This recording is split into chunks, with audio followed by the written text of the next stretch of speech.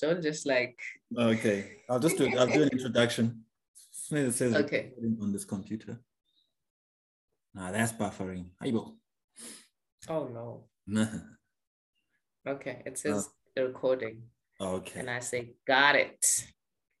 All right. The lady I'm talking to today is an important person in my life. In my first book, Born Almost Free, I dedicated to 3 women, Sands, Zanele, and Bianca, for changing my life. This is Sands. She goes by Miss Sands nowadays. But last I checked, a really great person. I met her in university. One of the smartest people I've met. You know, I'm not arrogant, but I know I'm very intelligent. So every time I meet someone who's more intelligent than me, I just want to stick to them and learn from them. And she was teaching me things I never knew about energy. You know, like how sometimes someone calls and makes you angry, and then you hang up and you tell the people how angry you are. But now you're giving that energy to those people, right? So she taught me things like that, like energy. I was 21, 2021. I was 21. So she was 20. She knew all the stuff. She read every day. She loaned me a book that helped change my life, Leadership by Giuliani, But throughout life, she's just been someone I refer to, even though we didn't speak for like 10 years, at times, or 2 years. Really great person. So, but she will tell you more. Let them know who you are and how I know you. Let's start there. Welcome. Thank you, Brian, for that welcoming introduction to this very important platform that you've just started. Kudos to you for this. As you've said, I'm Sandisiwe Mabine.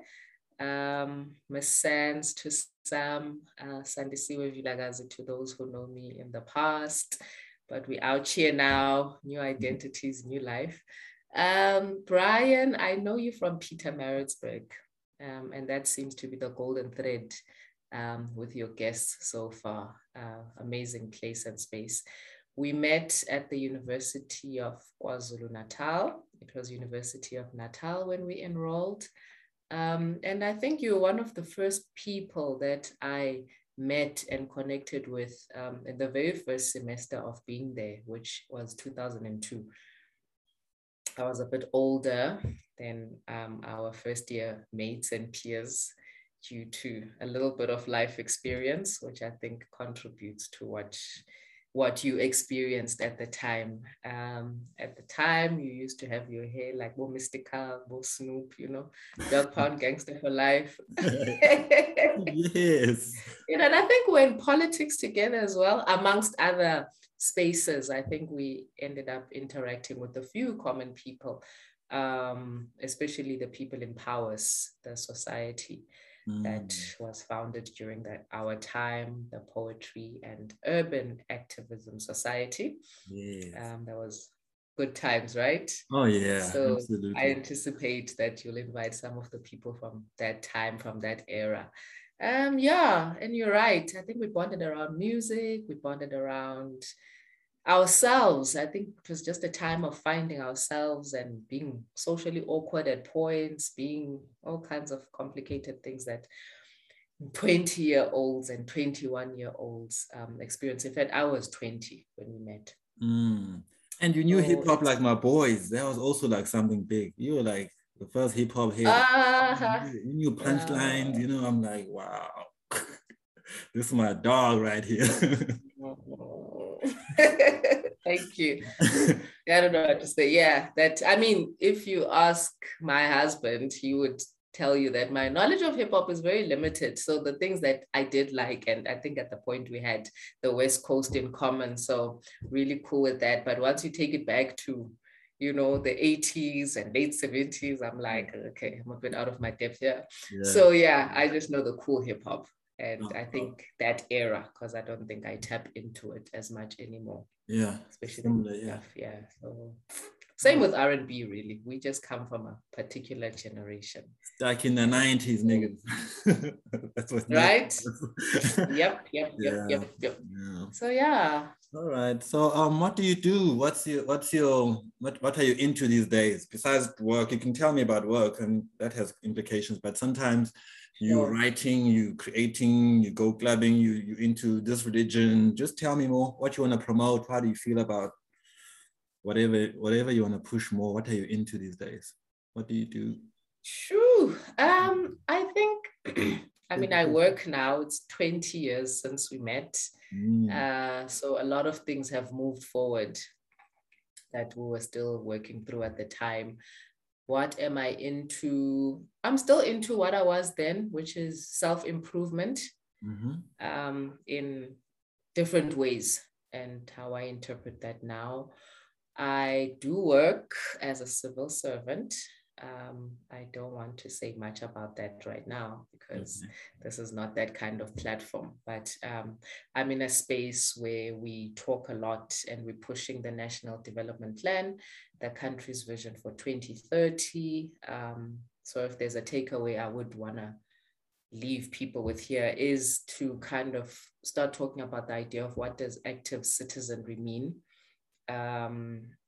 I mean, I advocate for it in an official capacity, but when I reflect now in my own personal life and sometimes in our quest for our individual pursuits, we kind of lose focus of the communal interest.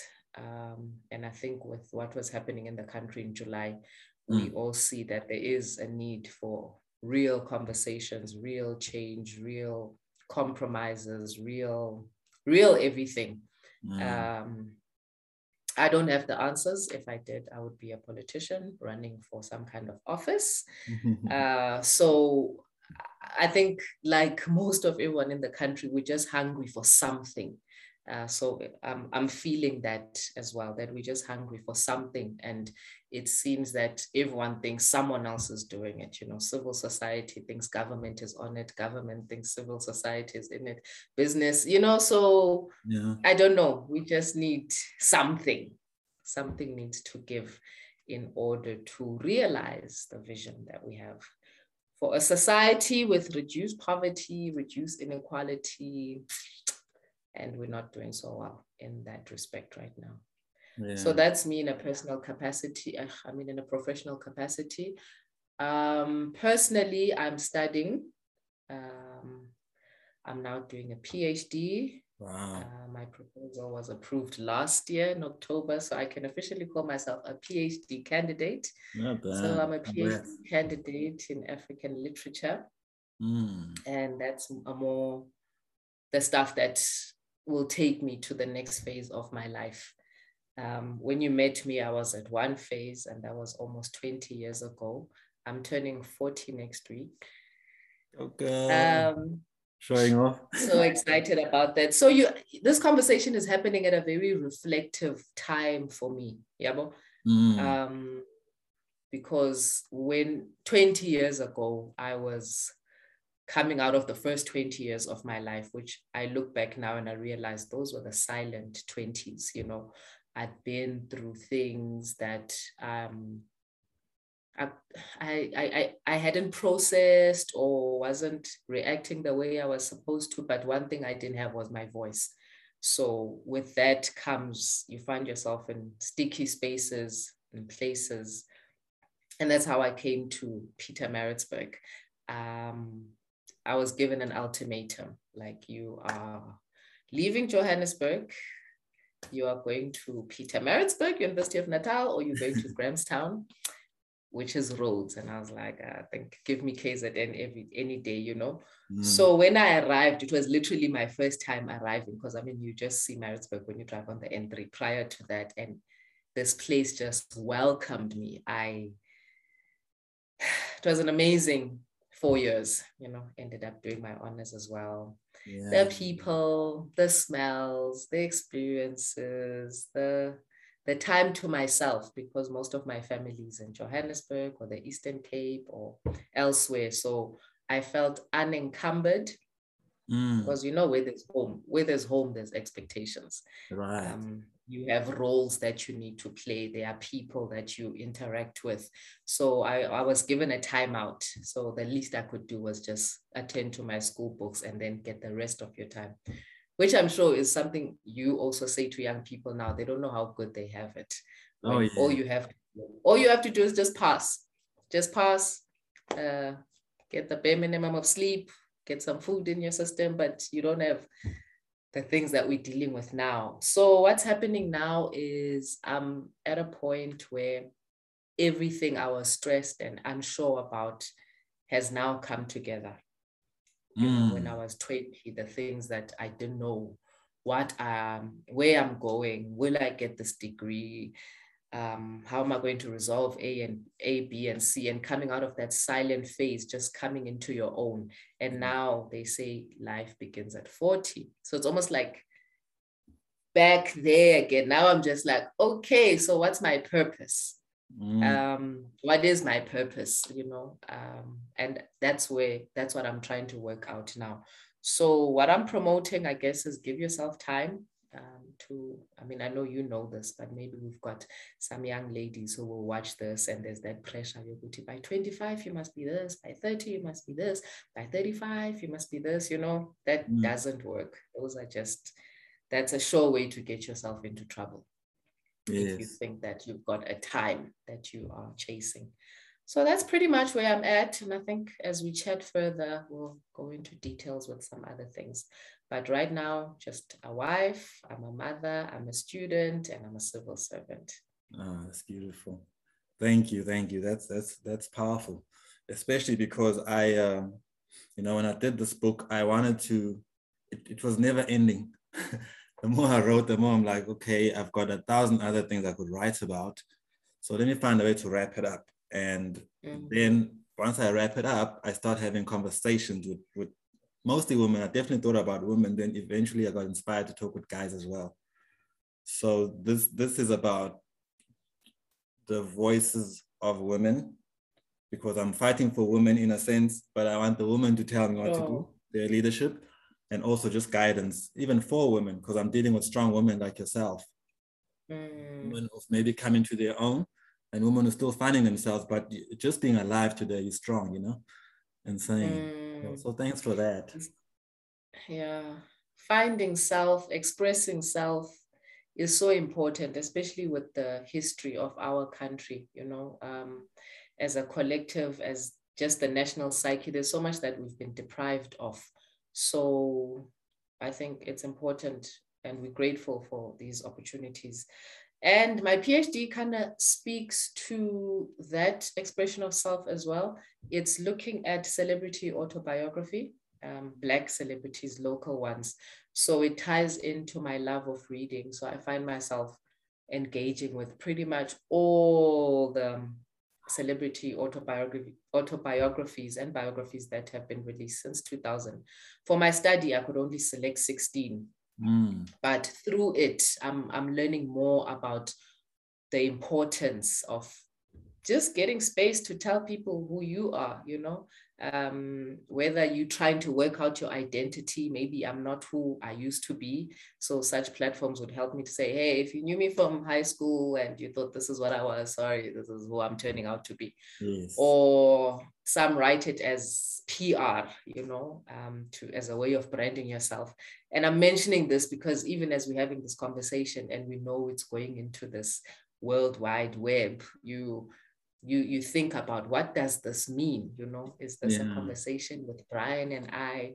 Is this something for future daughters to look back at and say, hey, this is what mommy was saying at 39, you know? So there are all those possibilities, and this is like us putting something in a bottle and just letting it float, and it go where it will, you know? Yeah, and I'm someone who finds myself through writing, and I've written through a lot. So it's new to speak. In fact, I've never done this before. It's new to speak.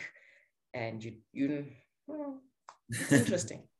I'm happy to be your first anything, because you're so knowledgeable, you know, like I'm surprised at anything you haven't done. I just want to tap into something that I think is so inspirational about you, because when you talk about South African writing, African literature, your master's was in Kwaito, you know? I remember I loved that about you. You also love Kwaito, and you tuned into South Africa, you see, because I'm very passionate about South Africa. That's why I'm passionate about my own hometown, Maritzburg, as well, because I think we should love home. So tell me about that, just briefly, if you don't mind. Tell everybody Ooh, I about don't mind at all. I love this it. topic. Yes. Yes. So now remember my life's journey before 94, I lived in I lived in a homeland. So in a way, I got introduced to South Africa in 1995 when I moved to Johannesburg. And when you are new to a space, you tend to soak it, you tend to take it in more than the people that have grown up in that environment. Absolutely. And around that time, it was like the new South Africa, Madiba is the president. These young acts are popping up. There's Studio Mix, there's Gem Ellie, Homunati. Like your head is just like, how am I? What's the one in South Africa, you know? Yes. And you are a young teenager. So you like really tapped into all of this. So it's always about timing and where you find yourself at a certain age and what's happening in the country. So all those shows we attended, man. YFM is being founded around the same time. There's YMAG. There was just so much happening. And I totally absorbed it all. I was here for it.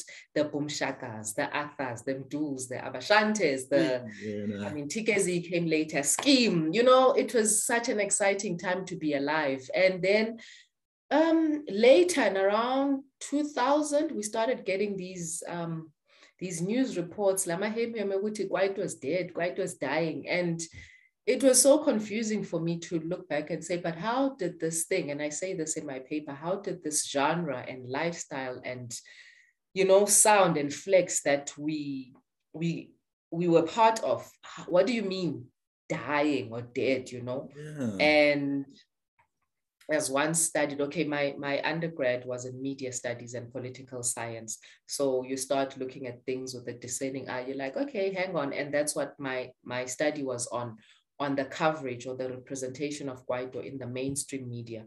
Now you'll remember when they came out, we didn't really have what we know as the tabloids today. So there's no Sunday Sun, there's no Sunday World. So in terms of the press and Sunday coverage, what you're going to get is more Sunday Times, more City Press, I think New Nation. Oh, another thing about that time, Bafana was banging. You understand? So all these things tie in. And I mean, it's just that one had to choose one. I could have written about Bafana. As I chose to write about Kwaito, but things that just energized us, you know? Our confidence was on full, you know? Sure. So I was curious. I'm like, so how is Kwaito dead? And I mean, we know that then that Durban Kwaito picked up and then something else happened with that offshoot. But I kind of suspected that its representation and coverage in the mainstream press played a role in how it was received by other sectors and other people that didn't feel it like we did. And if you think of hip hop, so it's almost like the media was the translator. Right. So if you are a 60-year-old man living in Sandton and you read the Sunday Times, you're very far from the bashes that we are attending. You don't care about Boom Shaka or anything like that. So you read these papers that talk about this unruly youth that are into fashion, they're into violence. You know, it's like the coverage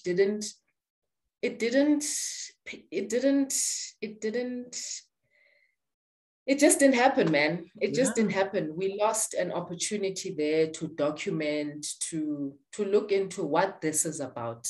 I feel you. You know what I mean? So if you're gonna frame them as thugs, they're not going to get endorsement deals, you know. They're not going to get the respect that was due to them, you know. And another thing, especially when it happened, we're talking about youth that were probably still based or just coming out of a township. So this is not a group of young people that were used to dealing with journalists either. And I mean, now you can see there's more swag. They know how to assert themselves. They know that you need me as much as I need you. But I think at the time that power balance was skewed towards the media houses where, you know, you come in there, you can't even articulate yourself in this English. So all you're going to say in the interview is what they've asked you.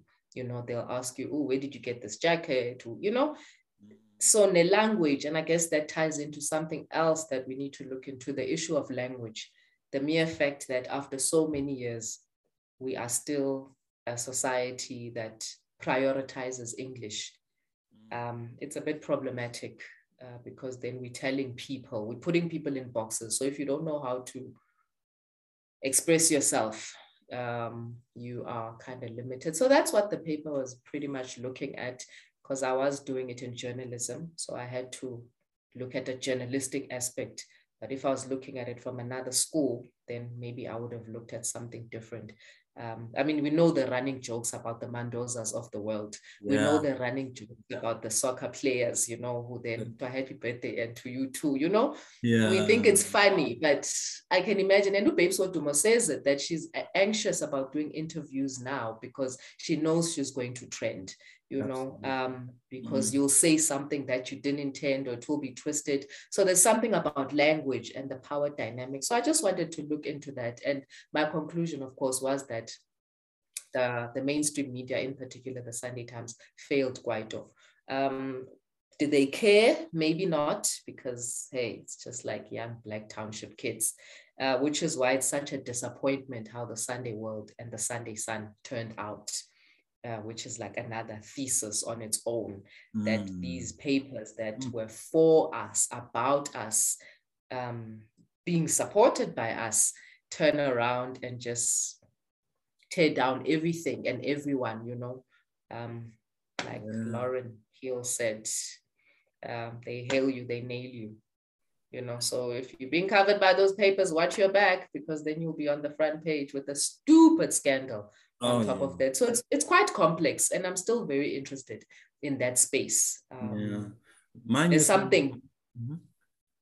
No, carry on. I'm just saying there's something we haven't gotten right in the coverage, but it's better now with social media, and the model has changed. If you don't like how you've been covered, at least now there are opportunities like YouTube to speak for yourself. You know, the right of reply that they pretended to give you, now we grant ourselves our own right of reply. Absolutely. So that's very interesting, Aksafani. Absolutely. I hear you. I can say it, Me Too a lot, and I understand a lot. My big thing is a dominant culture. I think that's our big problem.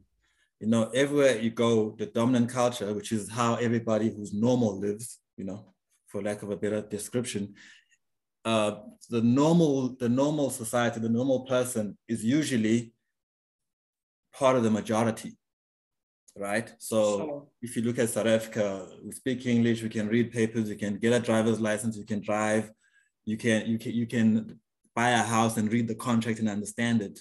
That's dominant culture. In South Africa, to do that, you've got to be part of the minority. The dominant culture is flipped around here. So white people are 8% of the country. So, you know, even if you look at medicine, when you've got the flu, it's in English and Afrikaans. If you look at people who like maize meal, our staple diet, English and Afrikaans. You know, some things now you'll see indigenous South African languages, but everything is, so basically the majority of the population, to be part of dominant culture, to be normal, to be civilized, to be human, have got to stop being themselves. You see, and that's where I feel the love for Jacob Zuma comes in, because he's part of the other people that aren't the dominant culture.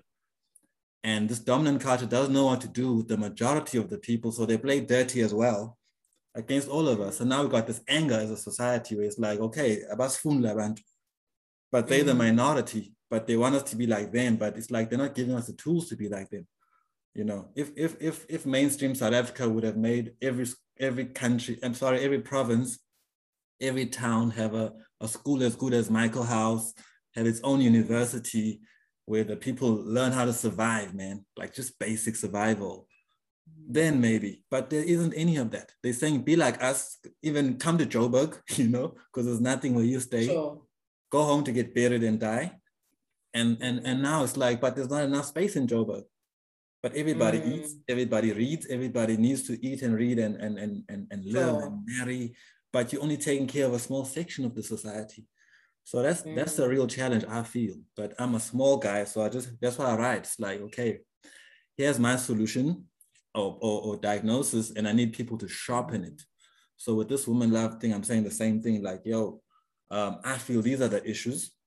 A woman is born, and from 5 years old, she must be responsible.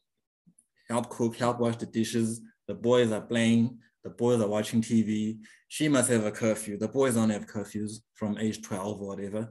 The woman must be home by 4, by 6. Then the whole marriage, childbirth, but then she's a grandmother, still raising kids. She's a great grandmother now, still working. Like, what's going on? So it's throughout life that women are not being loved. And then we get mad when women are abusive to us, but they're defensive now. You know how we kill snakes? Snakes are harmless, But when you see a snake, you kill it because they're defending themselves. They're scared. They're also scared. Yeah. Well, I'm black like that, conditioned to be like snake. Nah, don't tell me about a harmless brown snake. Not that I'd kill any, but yeah. What you just said is spot on.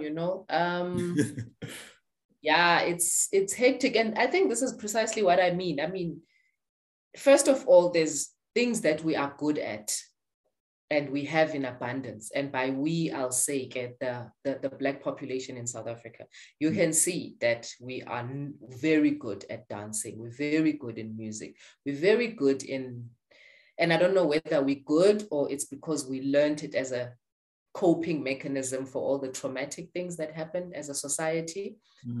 So our resilience in a way almost works against us. It's like you can't, because we keep laughing, because we can take so much, it doesn't show that I'm at breaking point. We don't have the luxury of breaking down, which is the criticism I have around that era of the 90s, that if something traumatic happens to you as an individual, you'll be diagnosed with post-traumatic stress disorder. And there's stuff that needs to happen to work through that. But we went from the trauma to euphoria. Perhaps it was necessary. We celebrated, new flag, new everything, let's rebrand the national broadcaster, let's rebrand the national airline, let's sing Kumbaya, let's merge these national anthems and call it a day. Yeah. And now that was not real healing. So yeah, you're right that if you are able to play the game, and the game didn't change, and I'm very mindful, I don't want to get into politics right now, but if the game doesn't change, then the criteria to play doesn't change. If the game says you need to speak English well, if the game says you need to have had access to a functional science lab in order to access certain courses, then already you are out of the game. Yes. So we always playing a game of eligibility, and whoever's not eligible is left in the previous round. So when I say I'm doing a PhD now, I don't know what doors it's going to open for me. And we've been programmed to keep learning in the hope that something better will happen. Right. So studies tell us that a child's development starts from the day of conception. I think it's the first 1,000 days. So if you're eating badly through your pregnancy, that child is already behind the classmates whose parents were, whose mom was, had access to good food, rest, things that we don't all have. But back to the game players get to set the rules, not only who gets to play, but also what has value. So the fact that you are Panzula and you can do this, okay, that's great. We'll call that a hobby. How do we, and those game players are not looking at it like that. Personally, I always feel like we could be the entertainment capital of the world. Invest in the infrastructure. We've got the weather, we've got the people, we've got the spirit. And we can see this in the people that we are exporting, that no, man, we've got that thing, but we've still been tricked into believing that like the raw gold and the minerals that we export, we need to go there to be polished and recognized by Hollywood and recognized in New York, in London. And it's like, you rock. Whether this is in fashion, this is in athletics, we need to be verified. elsewhere. And that's intentional to a degree, because just imagine if we had decided, and there's nothing wrong in saying the future is science and mathematics and coding and all of that stuff, but the way kungakhona, the children that you see running around in some of these townships, you are already like 15 years behind your Chinese counterpart. Coding bus, I think, has left you, but that doesn't mean it's over for you. So what are we good at? And this is why I think on social media, I'm active on Twitter, not necessarily Facebook and Instagram. This is why there's so much frustration against the Ministry of Arts and Culture, because there's this thing that's burning us, and we're like, yo, man, give us a chance. We can do this. And I'm saying we, not necessarily because I'm one of them, but that's where my energy and resources and interests lie. Because that evens the playing field in a way. You know, you don't need to have gotten a university degree to shine at what you are naturally good at. Instead, we want to change. I mean, our teenagers are into beauty. They are into looking fly. They are creating content. What do we do about that? How do we help them to monetize their interests, their skills, you know? So creating more Michael houses is not necessarily the answer. Those that qualify and that's where your interests lie, good and well, go there. But dance academies, and not for export, but we don't have AMA auditorium where they need to be. Here in Johannesburg, Newtown, which used to be such a cultural hub, is pretty much dead, you know, and you just wonder, so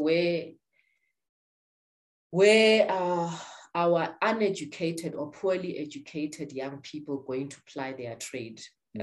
So it's like all these things are connected. Can you imagine how depressing it must be? Yeah. By the way, wake up and be worthless or deemed worthless.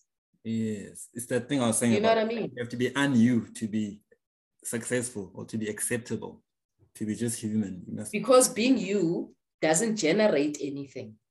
That's where the problem lies. Getting respect, you know? Yeah, the money. It's also about buying power, unfortunately. No, so that's a big part of it. Yeah. You know, and how do we get that money to come to us? I mean, when you look at people like Bomam Esther Mahlangu, why is there only one? Hey. Like, really now? Are you telling me that in this entire South Africa, there's only one woman that knows how to do it on that level? You know, I don't think that's one cool. Black person at a time, you know, like Hollywood. Do you understand what I'm saying? So just when you look at, just go to our spaces, most of them, our walls are gray, they are white, they are whatever. Why are we not expressing ourselves? Emizini yethu, you know, that Ndebele art, that Zulu art, that Xhosa art. Why, when you land in SA, you must see, you know, I'm somewhere else now, you know? Absolutely. So I think Nathi, and I say that Nathi as a collective, we've slept on ourselves in a way. You do need to be cheeky to an extent. You do need to say, you know, the notion that was for us, by us. And there's exciting pop-ups now. We see the local tekis, you see the Batus, you see the Maxhosas, you see the, you know, so it's happening, but not enough, man, not enough. So we're still gonna have some hectic conversations around the economy, the structure, who the key players are, who the gatekeepers are, what the requirements for participation are. And as Tina, who are gaining some access to that world, and I'll say some because there are levels that we've not even seen. You know, I don't know what happens in wine farms, private, what's, you know, I'm not even exposed to that level. So we are cool by the standards of where we come from, but by the standards of what's actually out there, we are all paupers. And I mean, we know so-called middle class, we're like one paycheck away from being broke, you know. Right. If I'm not paid next month, it's over. The bond won't be paid, things will be repossessed. That's not cool. But in an extent, with the little access that we've been given, I feel like we are also then, we buy into it So if people are protesting, for example, we are part of the people that are calling on those radio stations. Oh no, they've blocked the road to the airport. How are we going to get to work? Without thinking that these people are saying, well, if I can't get to the airport, no one's going to the airport. And that's unfair. That's unfair. That's how we judge. You say, no, you can't. You got to let this 5 be cool, and then it will trickle down to the 80 of you. So just vulani indlela bahambe basebenze bapromote, and I think that's what we're realizing, that this trickle down effect, who's monitoring it? Absolutely. I just want to clarify something. Sure. Yeah. No, when I was thinking about the Michael House, when I was in high school, I was choir, even though I can't sing. And we'd go to these different schools. There was one called Wartburg High School. This was a German school. My cousins went there. They studied German, and they can speak German, and it's all German culture. So there was a point in my life where I wanted to build a Zulu Michael House, where you learn Zulu culture, but it's as good. You can learn the language in the language. Then I realized, oh no, who will use the language anyway? It's not in part of the mainstream. This Zulu is not part of the mainstream, like French and Spanish. But how is Zulu not part of the mainstream? Exactly. How? You want to say how? When you look at Ukhozi FM, which broadcasts in Zulu, Ukhozi is the second in terms of numbers in the world, I think second to a Chinese station, just in terms of the millions of people that tune into it. But because of their buying power, which is considered not as strong, you'll find that it's cheaper to buy a slot there than on one of the other urban commercial stations. It's that culture thing, I'm telling you. Understand? So it goes back to that thing, your language. I mean, the mere fact that we even having this conversation in English, it's just because we're trying to get this content to be seen by people that have access to things that can help us, and those people are speaking English. Really, it's very sad, man. I don't know. But we talk, I mean, if there's going to be a meeting, there's going to be 5 people that speak only French. Who's autonomous translator? There'll be those things as fagwayo, but who does that for us? And with the rate of unemployment, can you imagine just how much more confident the youth would be if you'd walk in there, they say you've got the option, we make it a running joke on social media about English bundles. Today I mustn't deplete my English bundles, We sit in these meetings sometimes and you want to express yourself, and then it's like, and then you say it, and then you sound stupid and you sound unorganized, but then there was a translation that had to happen and it doesn't come out right. So, and that's us in our working spaces, in how we write for academia. How much more when you don't even have that, and you walk into this room and there's this panel and everything is in English, So there's a lot that we still need to work through. I don't know if we'll be able to do it because, Tina, we are now caught up in this system, but I would hope that we dismantle some of these for the sake of our children and their children, that people like Credo Mutwa just disappeared like they are nothing. Yeah. You understand? Yeah. Whose job is it to honor those people? Is it the ministries? How do we honor ourselves? Yeah, shouldn't be. You understand? And it seeps into our individual lives. Uti, how do I honor myself? But where do I get the space to honor myself, Yeah. Things that should be normal become a privilege. Rest and relaxation. I mean, the people that have to walk in the dark to work from 4 a.m. What kind of parents will they be? If you leave home at 4 a.m. and you come home at 8 p.m., who's parenting your children? Yeah. You understand? So it's deeper, man. And it's sad. And I'm hoping that through this conversation, it will touch. I mean, there are people that are doing amazing work. And I think with this new phase in my life and reflecting on the things that I'm reflecting on now, it sounds like there's definitely a need to do more, to connect, to empower, to lend what we can, whether it's our voices. Sometimes we interact with people that are less privileged, less articulate than us, but they don't know how to complain. Hey. So that's like one of the few things that you can do. You know, you are in a queue, you are seeing that, and because this person is dressed in a certain way, blue collar, this is just the lunch hour, they just stepped into the bank from the construction site, there's some unfair treatment. There's an opportunity there to say, but hang on, this person was first. Hang on, you know? Just kind of, and these are the things that I'm starting to think now, because previously it was like, okay, do you study, rise, what, you know? But like you say, it's not sustainable.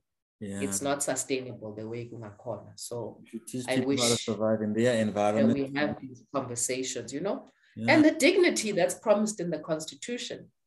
We've got a Constitution that says we all have the right to dignity. Well, I don't know where's the dignity if, you know, my circumstances are such that I've got no privacy, I've got no food, I've got no respect, I've got no job, I've got no hope, you know? It's not just figures. It's not like 23 or what percent of the population lives beyond this or this. These are actual people. And that's one of the things that I've got a gripe with the media, is how we keep setting the agenda. And I do wish ground up, you know, I think top down is not working.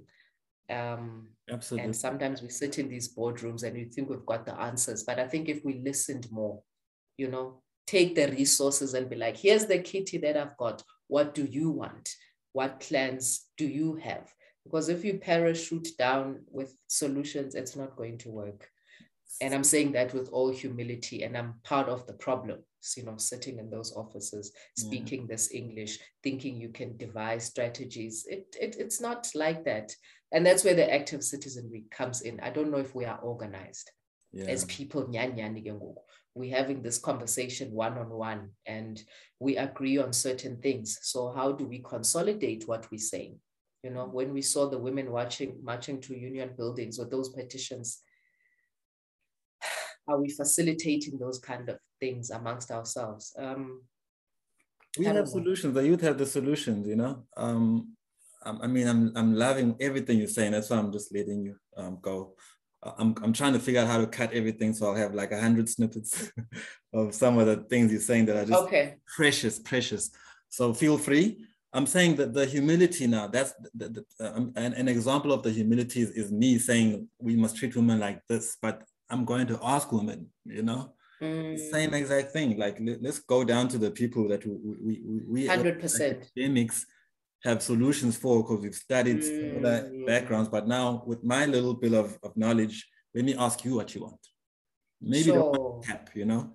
I mean, in sociology, we learned about people building a tap for the community.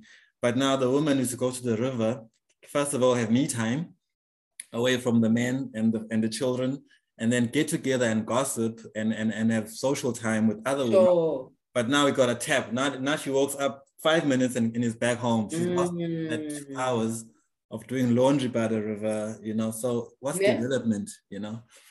Listen, as a woman, what challenges do you face? You know, the beauty of this question is because I'm talking to people at different levels of society, different careers.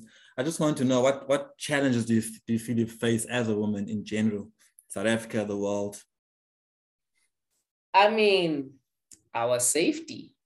That's the main one. The idea, well, let me not say that's the main one, but that's the first thing that came to my mind, because that's the one thing that ties all the women of South Africa together. You know, we'll still get into now a woman in this space, or woman of this color, or women of this belief. But one thing we all have in common is that you can be taken out at any point. Am I next? It's shocking, you know. So let's say I'm jogging in the morning. Well, I don't jog, but let's say I was jogging in the morning.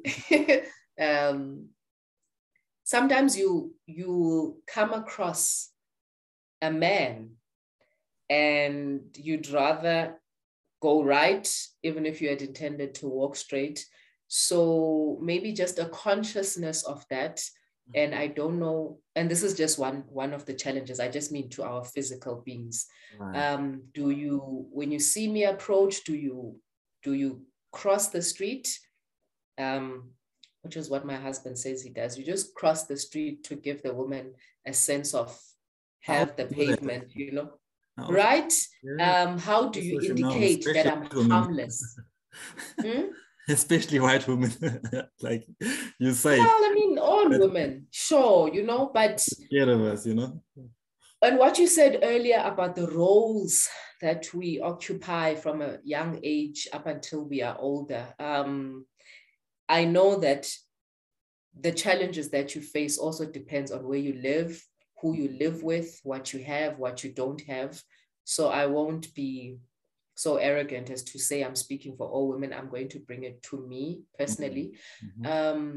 As a worker, as a student, as a wife, as a mother, as a cousin, as an aunt, as a friend. What I realized that is a challenge sometimes is not necessarily balancing them all, but giving of yourself.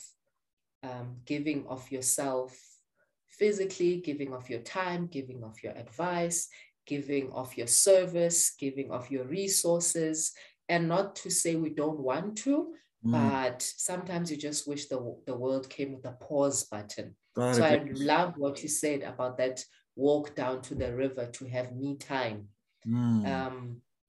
And that applies for, I think, most women that I know, especially our peers, with what we now call adulting, you know? Yeah. And realizing that the minute you open your eyes, there's already like to-do lists. There's already, you know, there are all these demands and what we need to do. And some we impose upon ourselves. So unfortunately, what ends up happening with all these demands is the easiest person to let down is yourself. So if you wanted to change your routine, you wanted to start your day with some wusa, you wanted to walk, there's a competing demand, whether it's the baby or it's the boss or it's this or it's that. So it's easier to let yourself go. It's easier to put your needs last. Yeah. So it's always beautiful when you are surrounded by people that understand that and just carry some of the load. If you can't carry some of the load, then just pause on some of the demands or the requests. But we used to this, you know, we used to this. And it was very interesting, the Women's Day and Women's Month that we just come from, that for the first time you get women that says, I don't want to be imbogod. I want to be an egg. It was beautiful. I don't want to be told that I'm strong. I want to be weak, you know, because that strength is intrinsic, you know, but it shouldn't be a shield that you wear every day. You don't need to be a superwoman every day. You don't need to save people every day. And not to say that you can't, but can that only come out when it needs to, you know, just absolutely the spaces, increase the space between the need to deliver. So that's a challenge, I find. I love that, you know? Because as a man, I can fight physically, literally now, but I haven't done it since 2009. You know, I don't have to fight all the time now. As a woman, it's like you're doing this the whole time. The whole time, you know, just if you're not doing this, which is fighting, it's also doing this, propping up. A lot of propping up, a lot of supporting, a lot of, and we do it to other women too. Of course. So, you know, and I'll echo what one of your, do you call them the guests, or one of the women that you've spoken to before, what Ulwazi said about exhaustion. You know, there's a lot of exhaustion that we we are calling. And it's very interesting because it's a generation thing. There's our grannies who did these things without thinking and blinking. You wake up, you are busy from sunrise to sunset. That's how you show your worth as a woman. You know, you're doing this, you got this. And then you've got our moms who kind of were just like, balanced about this, but we'll do it anyway. And then they'll have those kitchen parties and stokvels and space to exhale and then woosah and come back and do it. And then you get our generation who's just like, I don't know about this, hey? And so it makes it difficult to our mothers and our grannies. They understand our challenges, but because they didn't live in societies that respected that, they also maybe see it as a sign of weakness, but we just got on with it. And you're like, but I don't want to get on with it. Do you understand? So the next generation, our daughters are going to be something else because they're now born of mothers that are questioning a few things. You know, we may not be winning that battle, but we are at least questioning it. We've got the language to call it, which is a start. Hey, you remind me of one of the frustrations with my marriage. I'm not going to get personal, but basically, I was trying to be that husband. I'd be like, I've got the kids. You can have a drive. You can do something. I changed diapers. I would stay up at night when the babies are born. I'd stay up until 3 a.m. I'd say I'm available till 3. So if you want to sleep at 11, I'm with the boy. We're talking. We're having a conversation with 1 month old, and we're watching TV or whatever. Well, I watch internet, but it was trying to be the ultimate guy. And part of my woman love 365 message has been going on forever. So I would show these things on social media. I'm hanging out with the kid. A lot of women love, you know, and the woman just couldn't get it. It was like, I'd be like, sometimes, you know, you have this abusive man in your head that talks to you things I don't say. You don't have to go. You don't have to do the stuff. It'd be nice if I've been driving for an hour to get home to a meal, guaranteed, you know, not when you feel like it, but okay, fine. You don't have to. I'm not going to force you. Now, some of the stuff felt unfair to a point where it affected my health. But I was trying to be the most accommodating guy ever. Like, let's have a routine. Let's do this. But basically, have freedom to be you, you know, as much as possible. I will help with everything.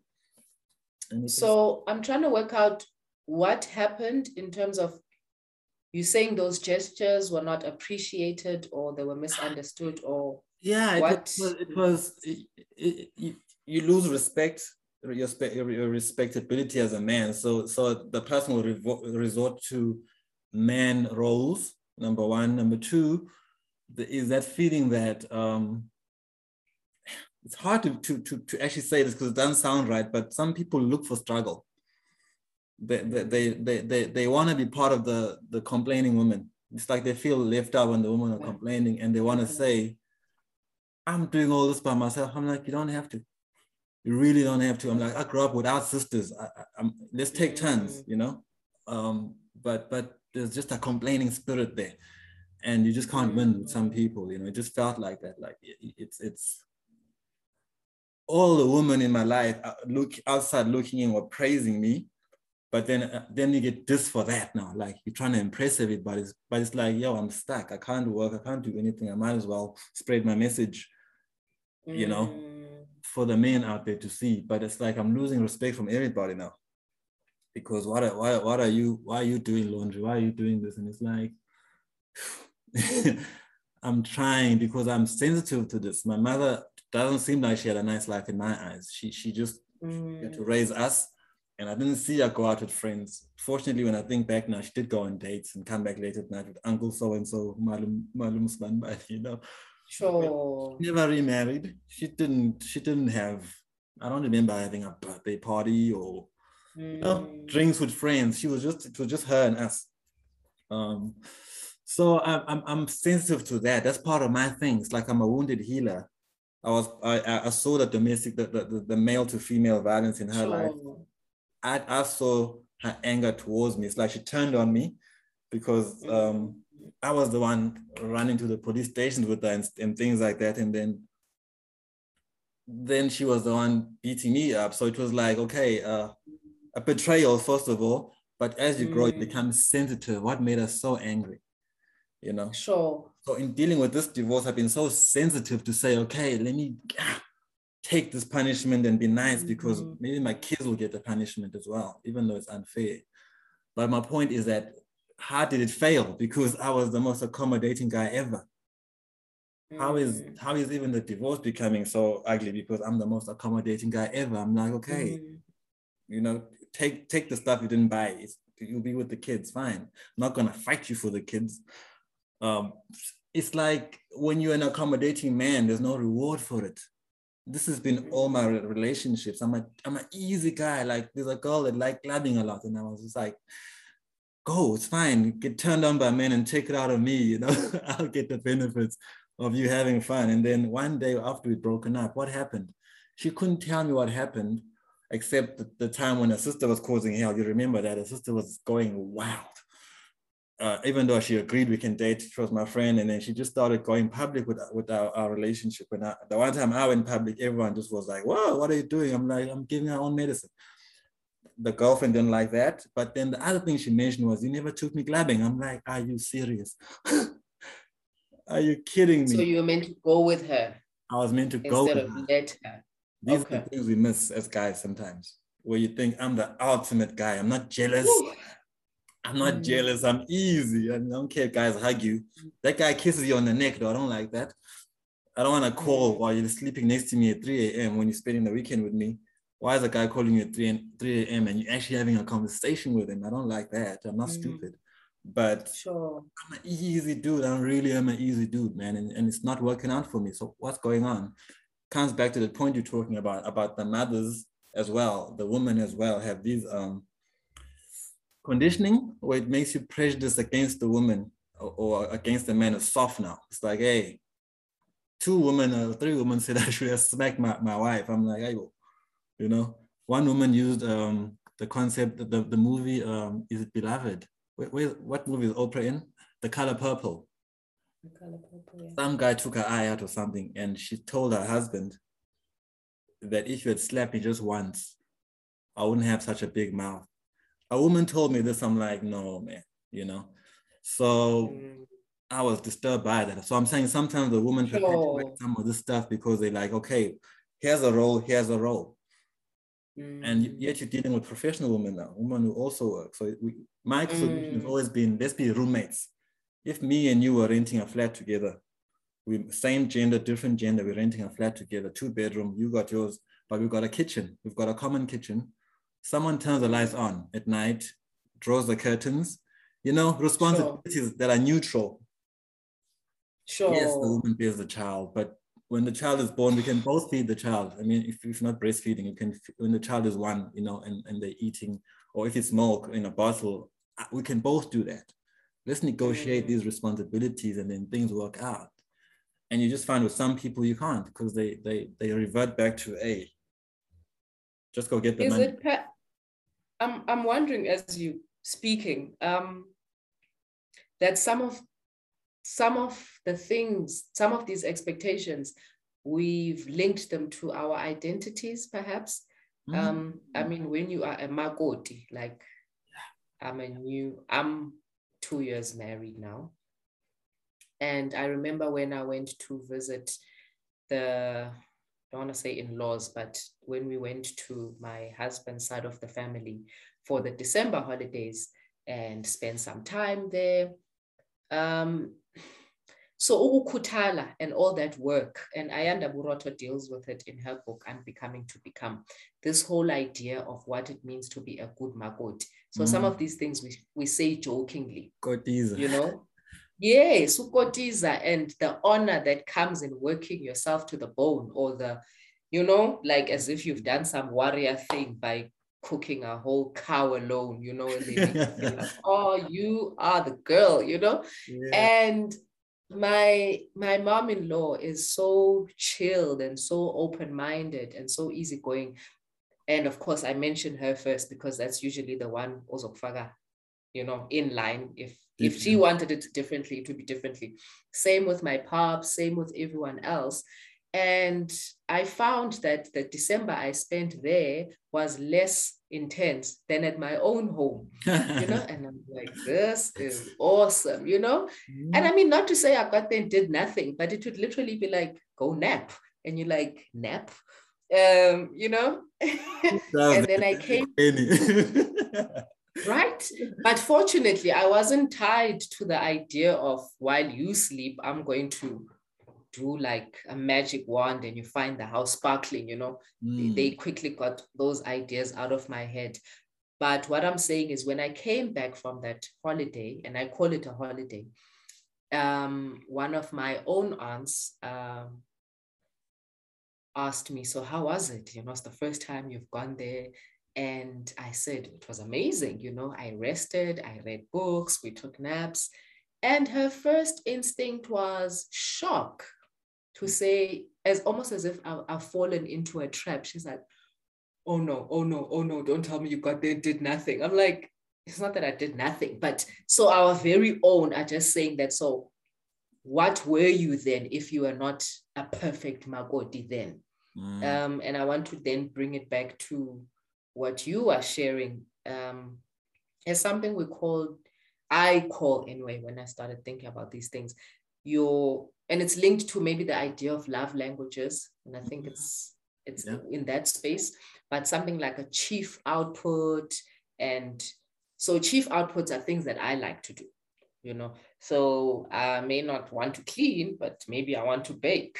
I may not want to bake, but maybe I'll organize your cupboards, or, you know. So it's important that we go into relationships and these spaces knowing what we are good at and what we can give off freely and happily and endlessly if need be. But now the problem arises when your chief output is not linked to what the person wants, you know. So let's take the love languages, that you could be a gift buyer, but you are buying a gift for someone who actually appreciates acts of service, right? Like, I see the new car, but there are dishes in the sink, you know, or vice versa, you know. You could be, and it sounds like that's your love language. You do acts of service, you give words, you know. I love words. So some people can do all these grand gestures, wash the babies for you, but talk to me, you know, say. So some want to be seen, you know. So based on where I'm coming from and my experiences, I love being seen by the person that I'm in an intimate relationship with, because for so long, and some of it was my own doing, where you've put up these walls and you are not seen. So it's like, you see me, you know, and that creates a bond that's maybe is way deeper than what would have actually happened if you had gone and bought me a designer bag, you know. So it sounds like those are the conversations that you need to kind of have early on. And of course, we do falsify sometimes when we start relationships. Right. But let's say it didn't start from that point. You know, you look at the person that you're with and they say, I don't want you to stay up at 3 with the kids. I want you to do something else. And how sometimes we're too polite to tell the truth. So these are the things that we are learning to articulate. And now we are new age wives. We've got words. We know about triggers. We know about toxic. We know about this. We know about this, you know. Well, it's deeper, man. Don't refuse counseling then. I mean, I've tried everything you can try, including let's do together. Let's do, you do, I do. I went and done, and I was being made fun of. But okay, let's close that topic.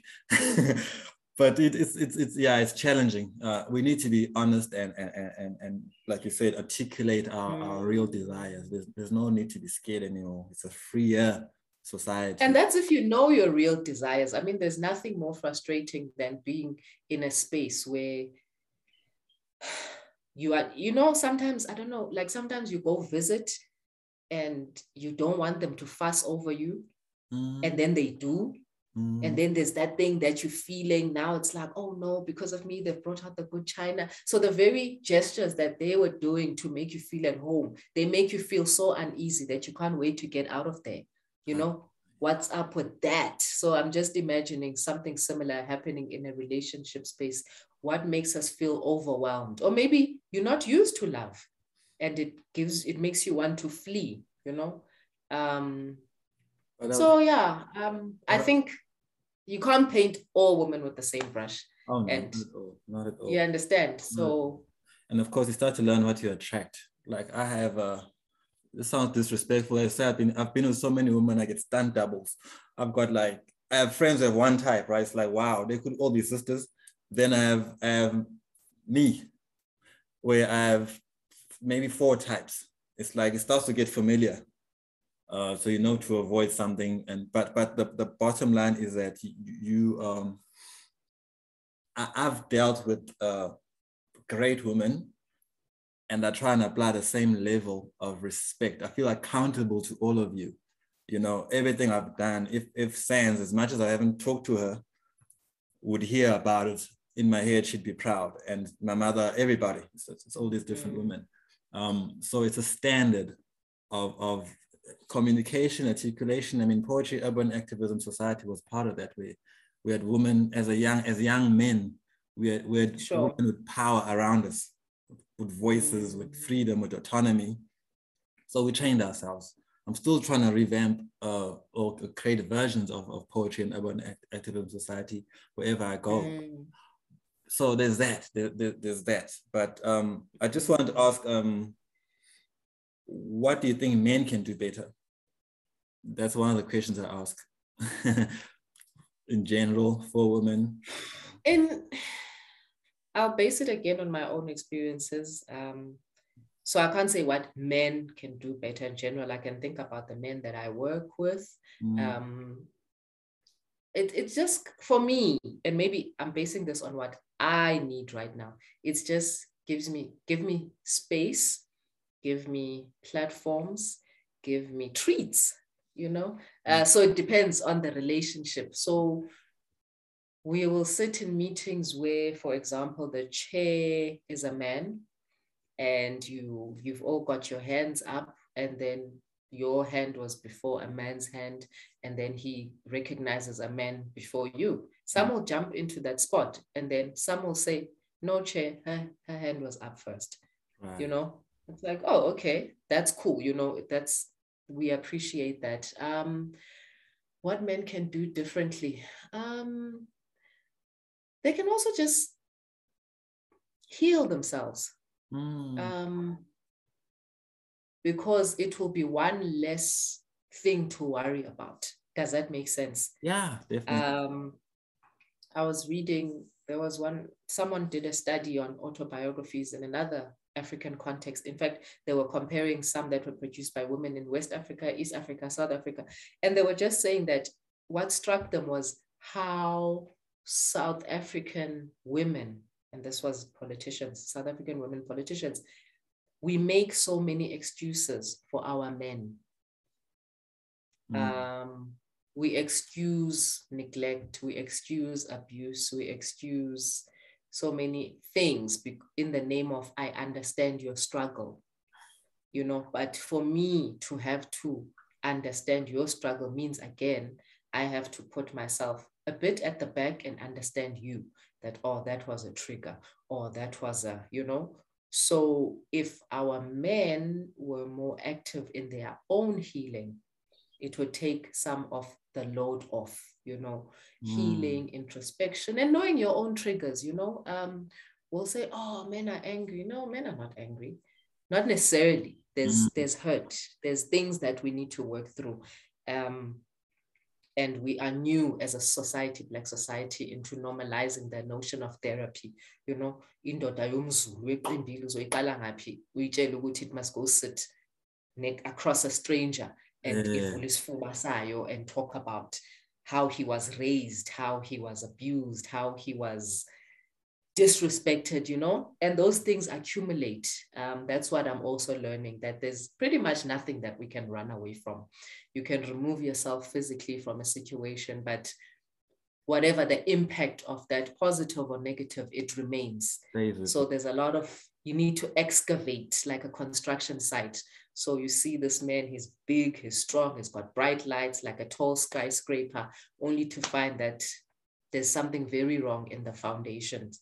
And if their identity and sense of achievement and worth is linked into that structure, it takes a very special man to be open to say, okay, let's go to those roots, you know? And this culture that there are certain things that, or certain processes behind the scenes that men get together and then present themselves to women. So it takes an amazing man to let you in a back door and show you of what I'm made of, instead of feeling the pressure to give me a ready-made man, you know. Let's both go into the workshop and be like, how's about you loosen this string? Because then, you know, it will have this effect. So vulnerability, and it's a difficult thing because we all have past, we've all been, you know, that trust. It takes a lot to be vulnerable and open and honest. It's power. It's a superpower. It's one of my superpowers, and I get stopped every day. There's a woman, usually women. I guess guys get embarrassed, but people try and stop me all the time. Some people will tell my mother, I know what I'm doing. I got myself in a position where I was the coolest guy I know. I can get all the pretty women. I'm gangster. Nobody can touch me. I'm powerful and fearless. I've talked to Taumbe. He asked him a question. I talked to Mahoba when the universities were getting together. Like, my confidence is right there, you know? So to me, it was like, my contribution can be to show men certain things don't kill. So I have this thing where I do in public what I think everybody should do in private. A lot of stuff, I know it's embarrassing, like, don't say that. But I'm like, now I've been saying I cry every few months because of my kids. I've been saying, you see how I do my relationships. That's why I give people nicknames, because I'll talk about what my experience in that situation was. That was hurtful and painful, and I didn't get violent. So a lot of it was how to be anti-violent, resist the violence when a woman does this to you. So I might do a book where, with all the disappointing relationships or things women did to me, but it's definitely private. But I'm showing you that I did it and I'm still me.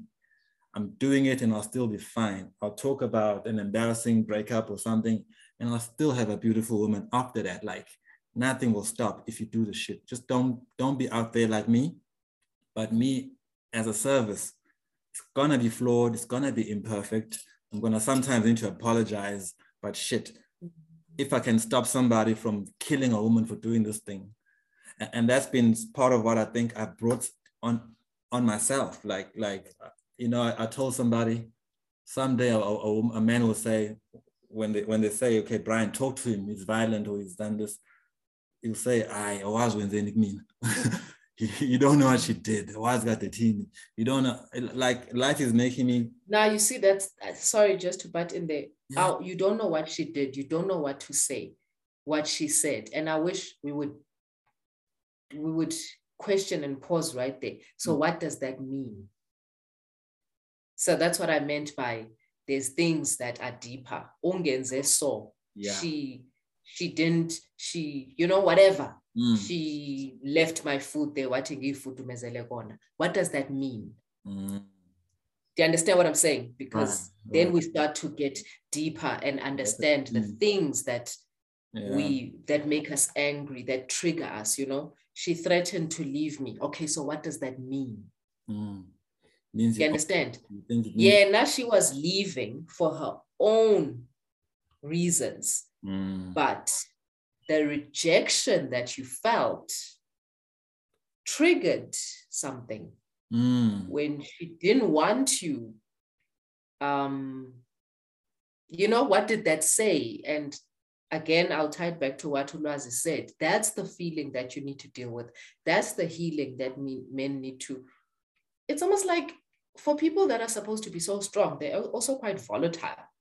You know, you can't be ready. Someone does something to you on the road. It's time for road rage, you know? What is that? Yeah. What's there? That's weakness. What's there, you know? Just like, and this is why I love my husband, like, be calm, you know? a calm man, you know? And it doesn't mean it's a walk over, but like, just less quick to react. Absolutely. You know? Give it a day. Less quick to react. And not to say women are perfect, but I mean, it doesn't help that South African men are mostly, what's the word? What's that thing when you're cheating? You know, that's promiscuous. That's denying yourself the opportunity to create a safe space with one woman. You know, if you've got 4 girlfriends, you know what I mean? Yeah, it doesn't quite work like that. It's like too many cooks spoil the broth. You know, when we're starting a new thing, we're starting a new thing. So you can't, when you're out of my sight, someone is adding cumin, and then someone else decides to go add a herb. You know, now it was confuser, but we're not ready for that conversation. So yes, that's another thing that men can do better. They need to. That's been very tough for me, because I used to feel sometimes when I get in an argument with a woman,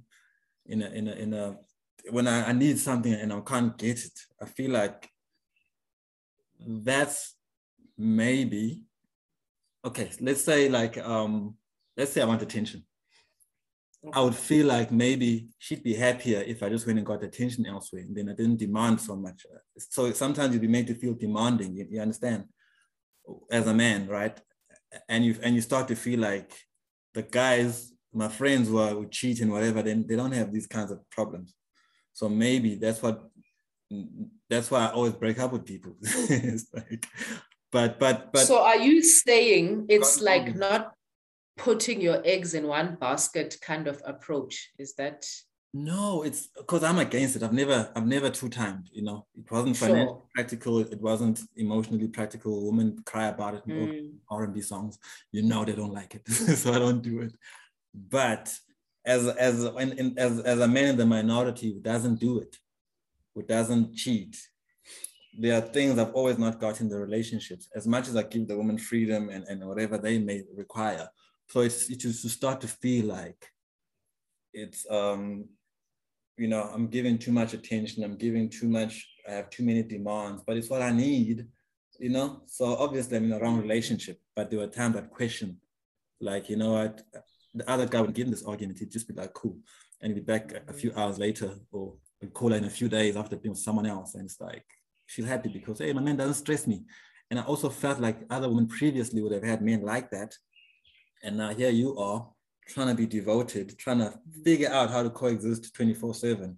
When do we get our spaces apart? And the woman's not working with that. She's more tired of you know? So it's like, you know, the guy that she said she cheated with, she actually was happy. So maybe that's what she wanted. If she didn't know he was cheating, maybe that's what she wanted.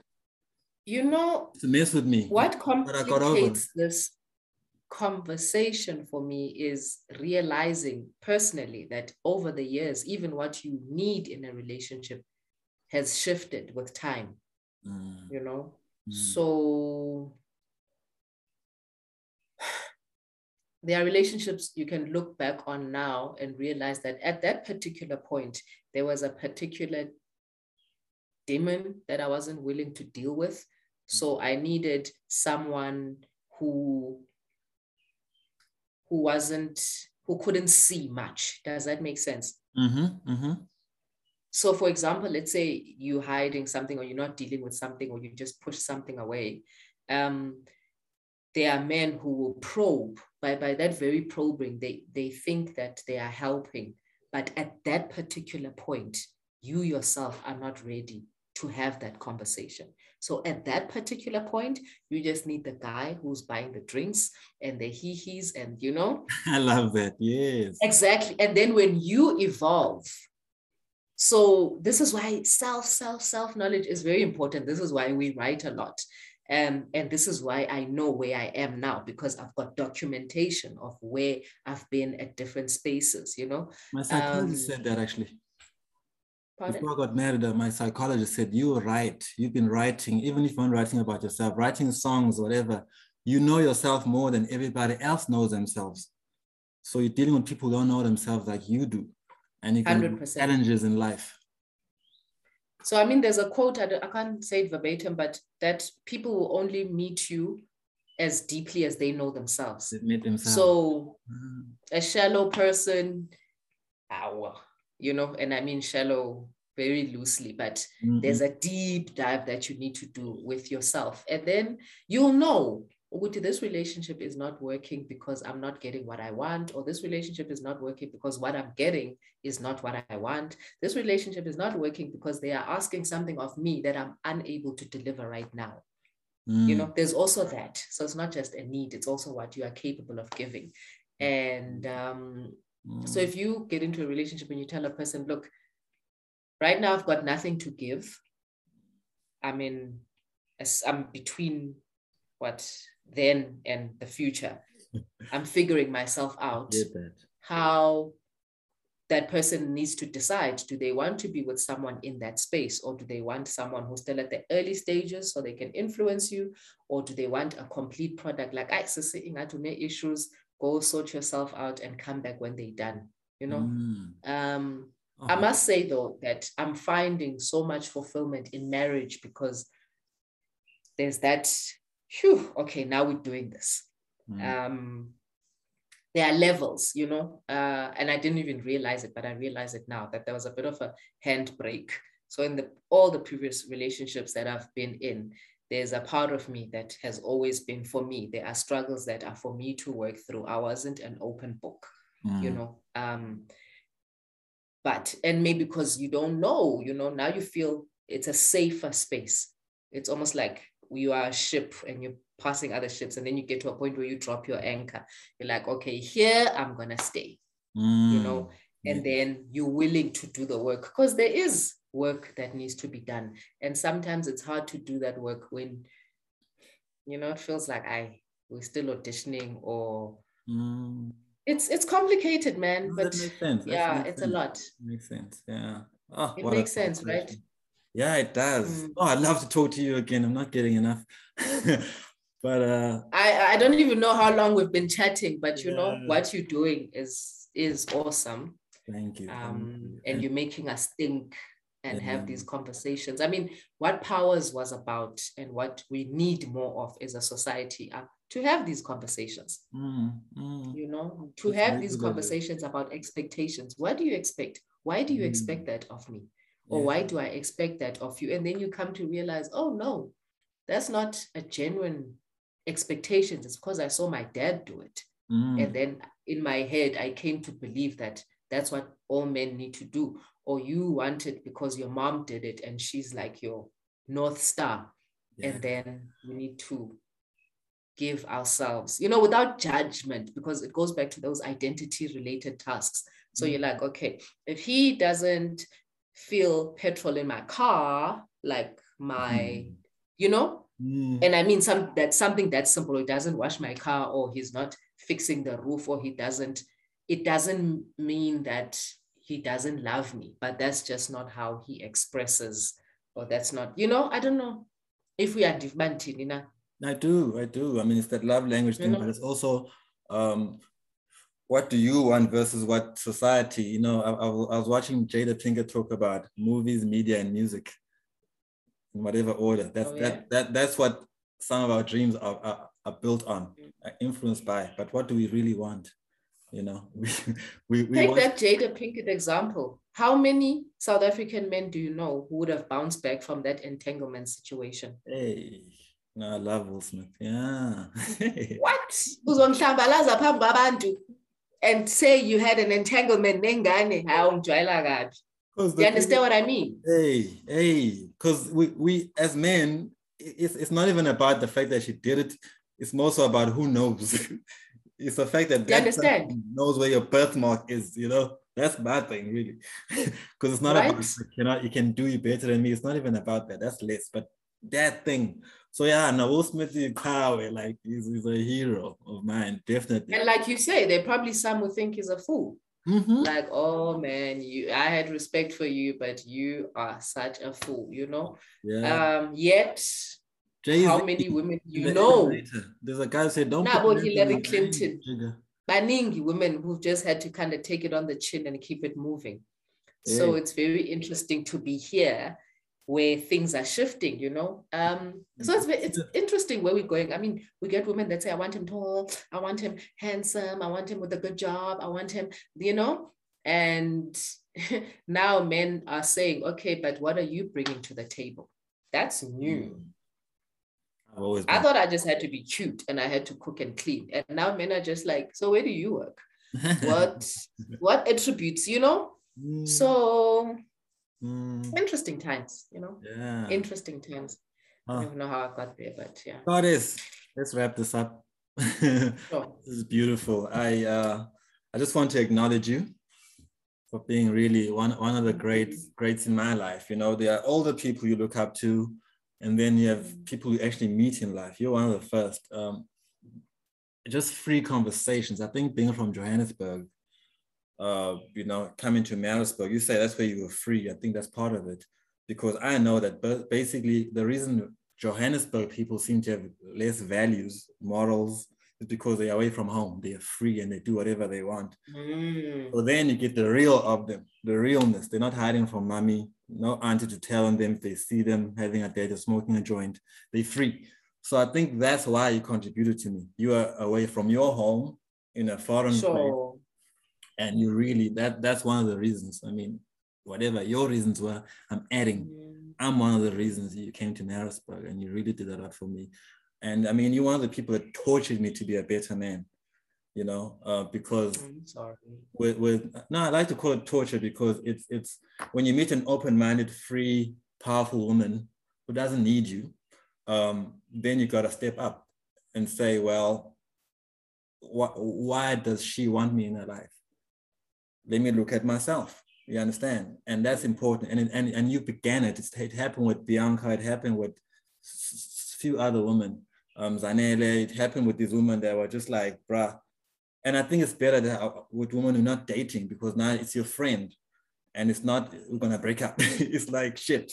Sure. Maybe be someone of quality for this quality person. Now you're forced to really do it. So it's also important to have friends, because it's like, bruh.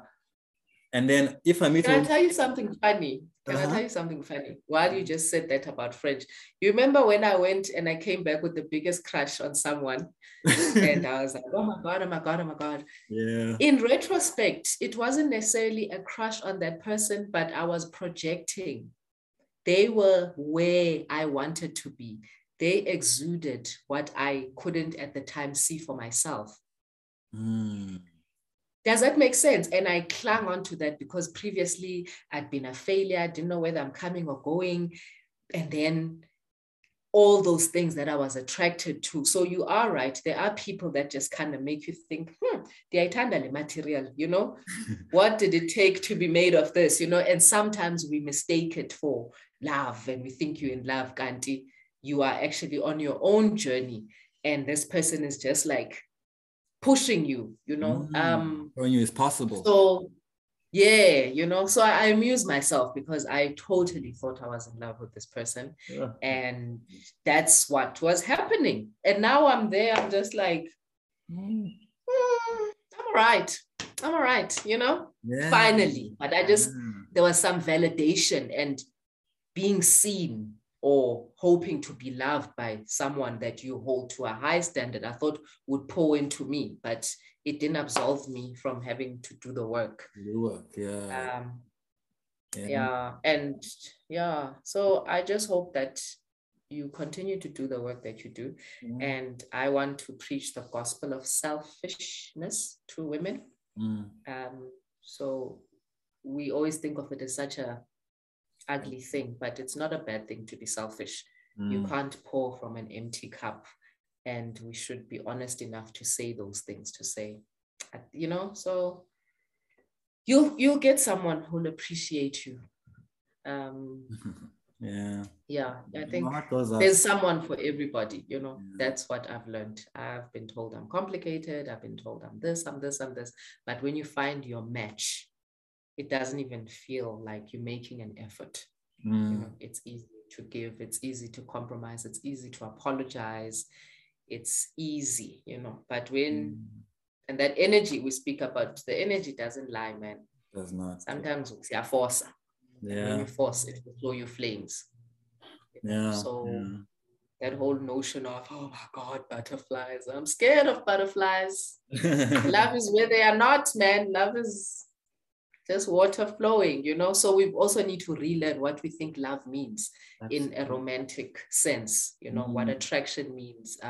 I remember when I started dating my husband, and he would call me and I wouldn't feel these things that you'd felt with some of the bad boys when you see his name on the screen. And I was just like, I was a bit scared. I was like, what does this mean? You know, but at the same time, we gave it time, and our dating was actually harder than where we are now because we're trying to make this thing work. So yeah, it does work. And I know that he's got exes who probably wouldn't believe that he's in a settled, happy relationship because they thought he was difficult. So beautiful. Yeah, in Zulu, but in umaqondana. Yeah, it's beautiful. You know, where you don't have to spend your life translating or explaining. They just get you. And that's what I hope for you, you know, because you're going to be exhausted, you're going to be bitter, you're going to be, you know, and you've got all this love that you want to pour out onto someone who's not afraid of receiving love, who's not going to be shaken by all these women that you connected with or you speak to. And that's something real. It's not a lot of women that would just let you go off into the sunset and have all these interviews and reflect on past loves. It's like, hey, what is happening?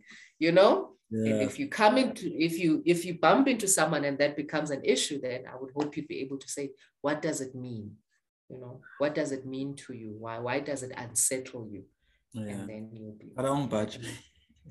I won't budge. Even writing this book, I was trying to force my wife to like, listen, it's what I do. She's even on the cover of my second book, my book of poetry, because I'm like, this is what I do. And then she pretended she's okay. I mean, she'd complain to my mother. But listen, one of the things you did for me on your 21st, you get up there and you say, I want to thank all my boys. You know what you do for me, you know? These are the things you do for me. And I'm just like, I don't know how that feels, you know? And now I do it. I say my homegirls, my ladies, my queens, you know? And it's not people I'm having salacious relationships with, but it's, you got to have an open mind, man. We need women, we need each other to make this country work.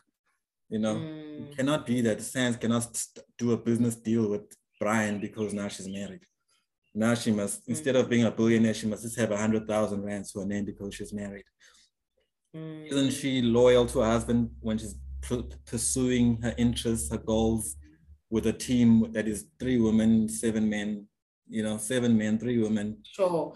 But that's us having to work on our insecurities as well. I mean, you've been in relationships where the idea of his female friends makes you uneasy, not because there's anything wrong with that relationship, but when you look at it in retrospect, it's because, you know, things were not 100% within you.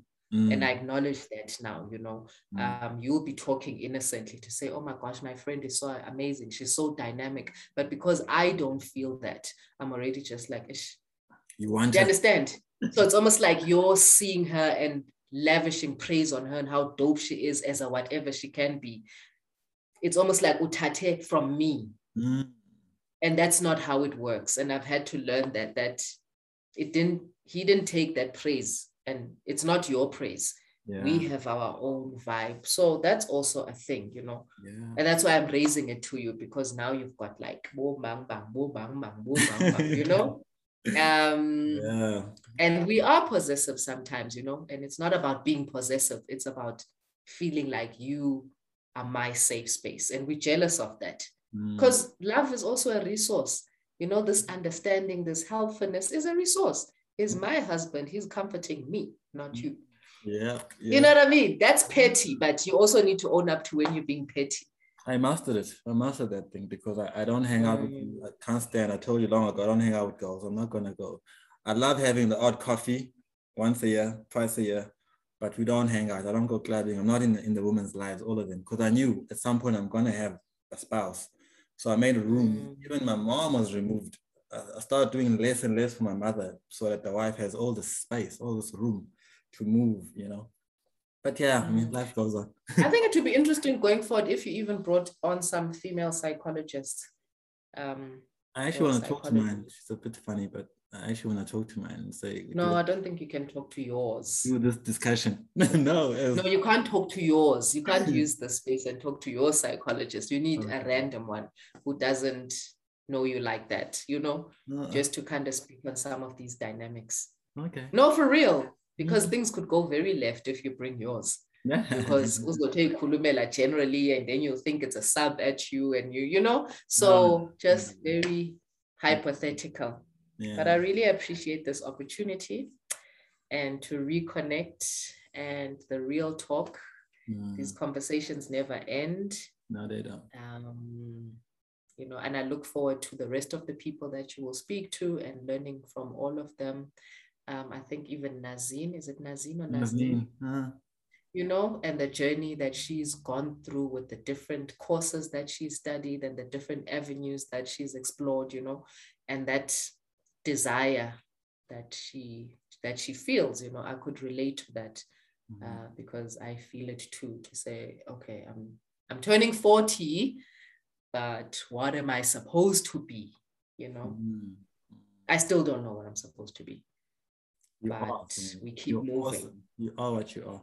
You know, you've always been. So don't be playing with us. You'll just be whatever you are next time. I want to be your professor, your child's favorite professor. I think that's where it's going. That's a long-termish goal. So there's like the next 15 years, God willing, I still need to figure out. But the end goal is to come back and work with our children in that space. And, you know, I was in academia for 2 years previously, and they need us there. Yeah. We need more of us in those spaces. You know, we need to hold our children's hands. We need to protect them in those spaces. That's the one thing I'm guilty about. Make them feel like they belong. So more of us do need to go back to those spaces, whether it's teaching or lecturing or just general mentorship, you know? Yeah. Yeah. Thank you. So I can't wait for that. Okay. You know, when I feel like I've come full circle and I've achieved the things that I want to achieve, and giving back. Shoban. Thank you. Love to Brian.Poza. Take good care. Yabonga. Will do. Love you forever. Take good care. Where do you end the recording? The recording.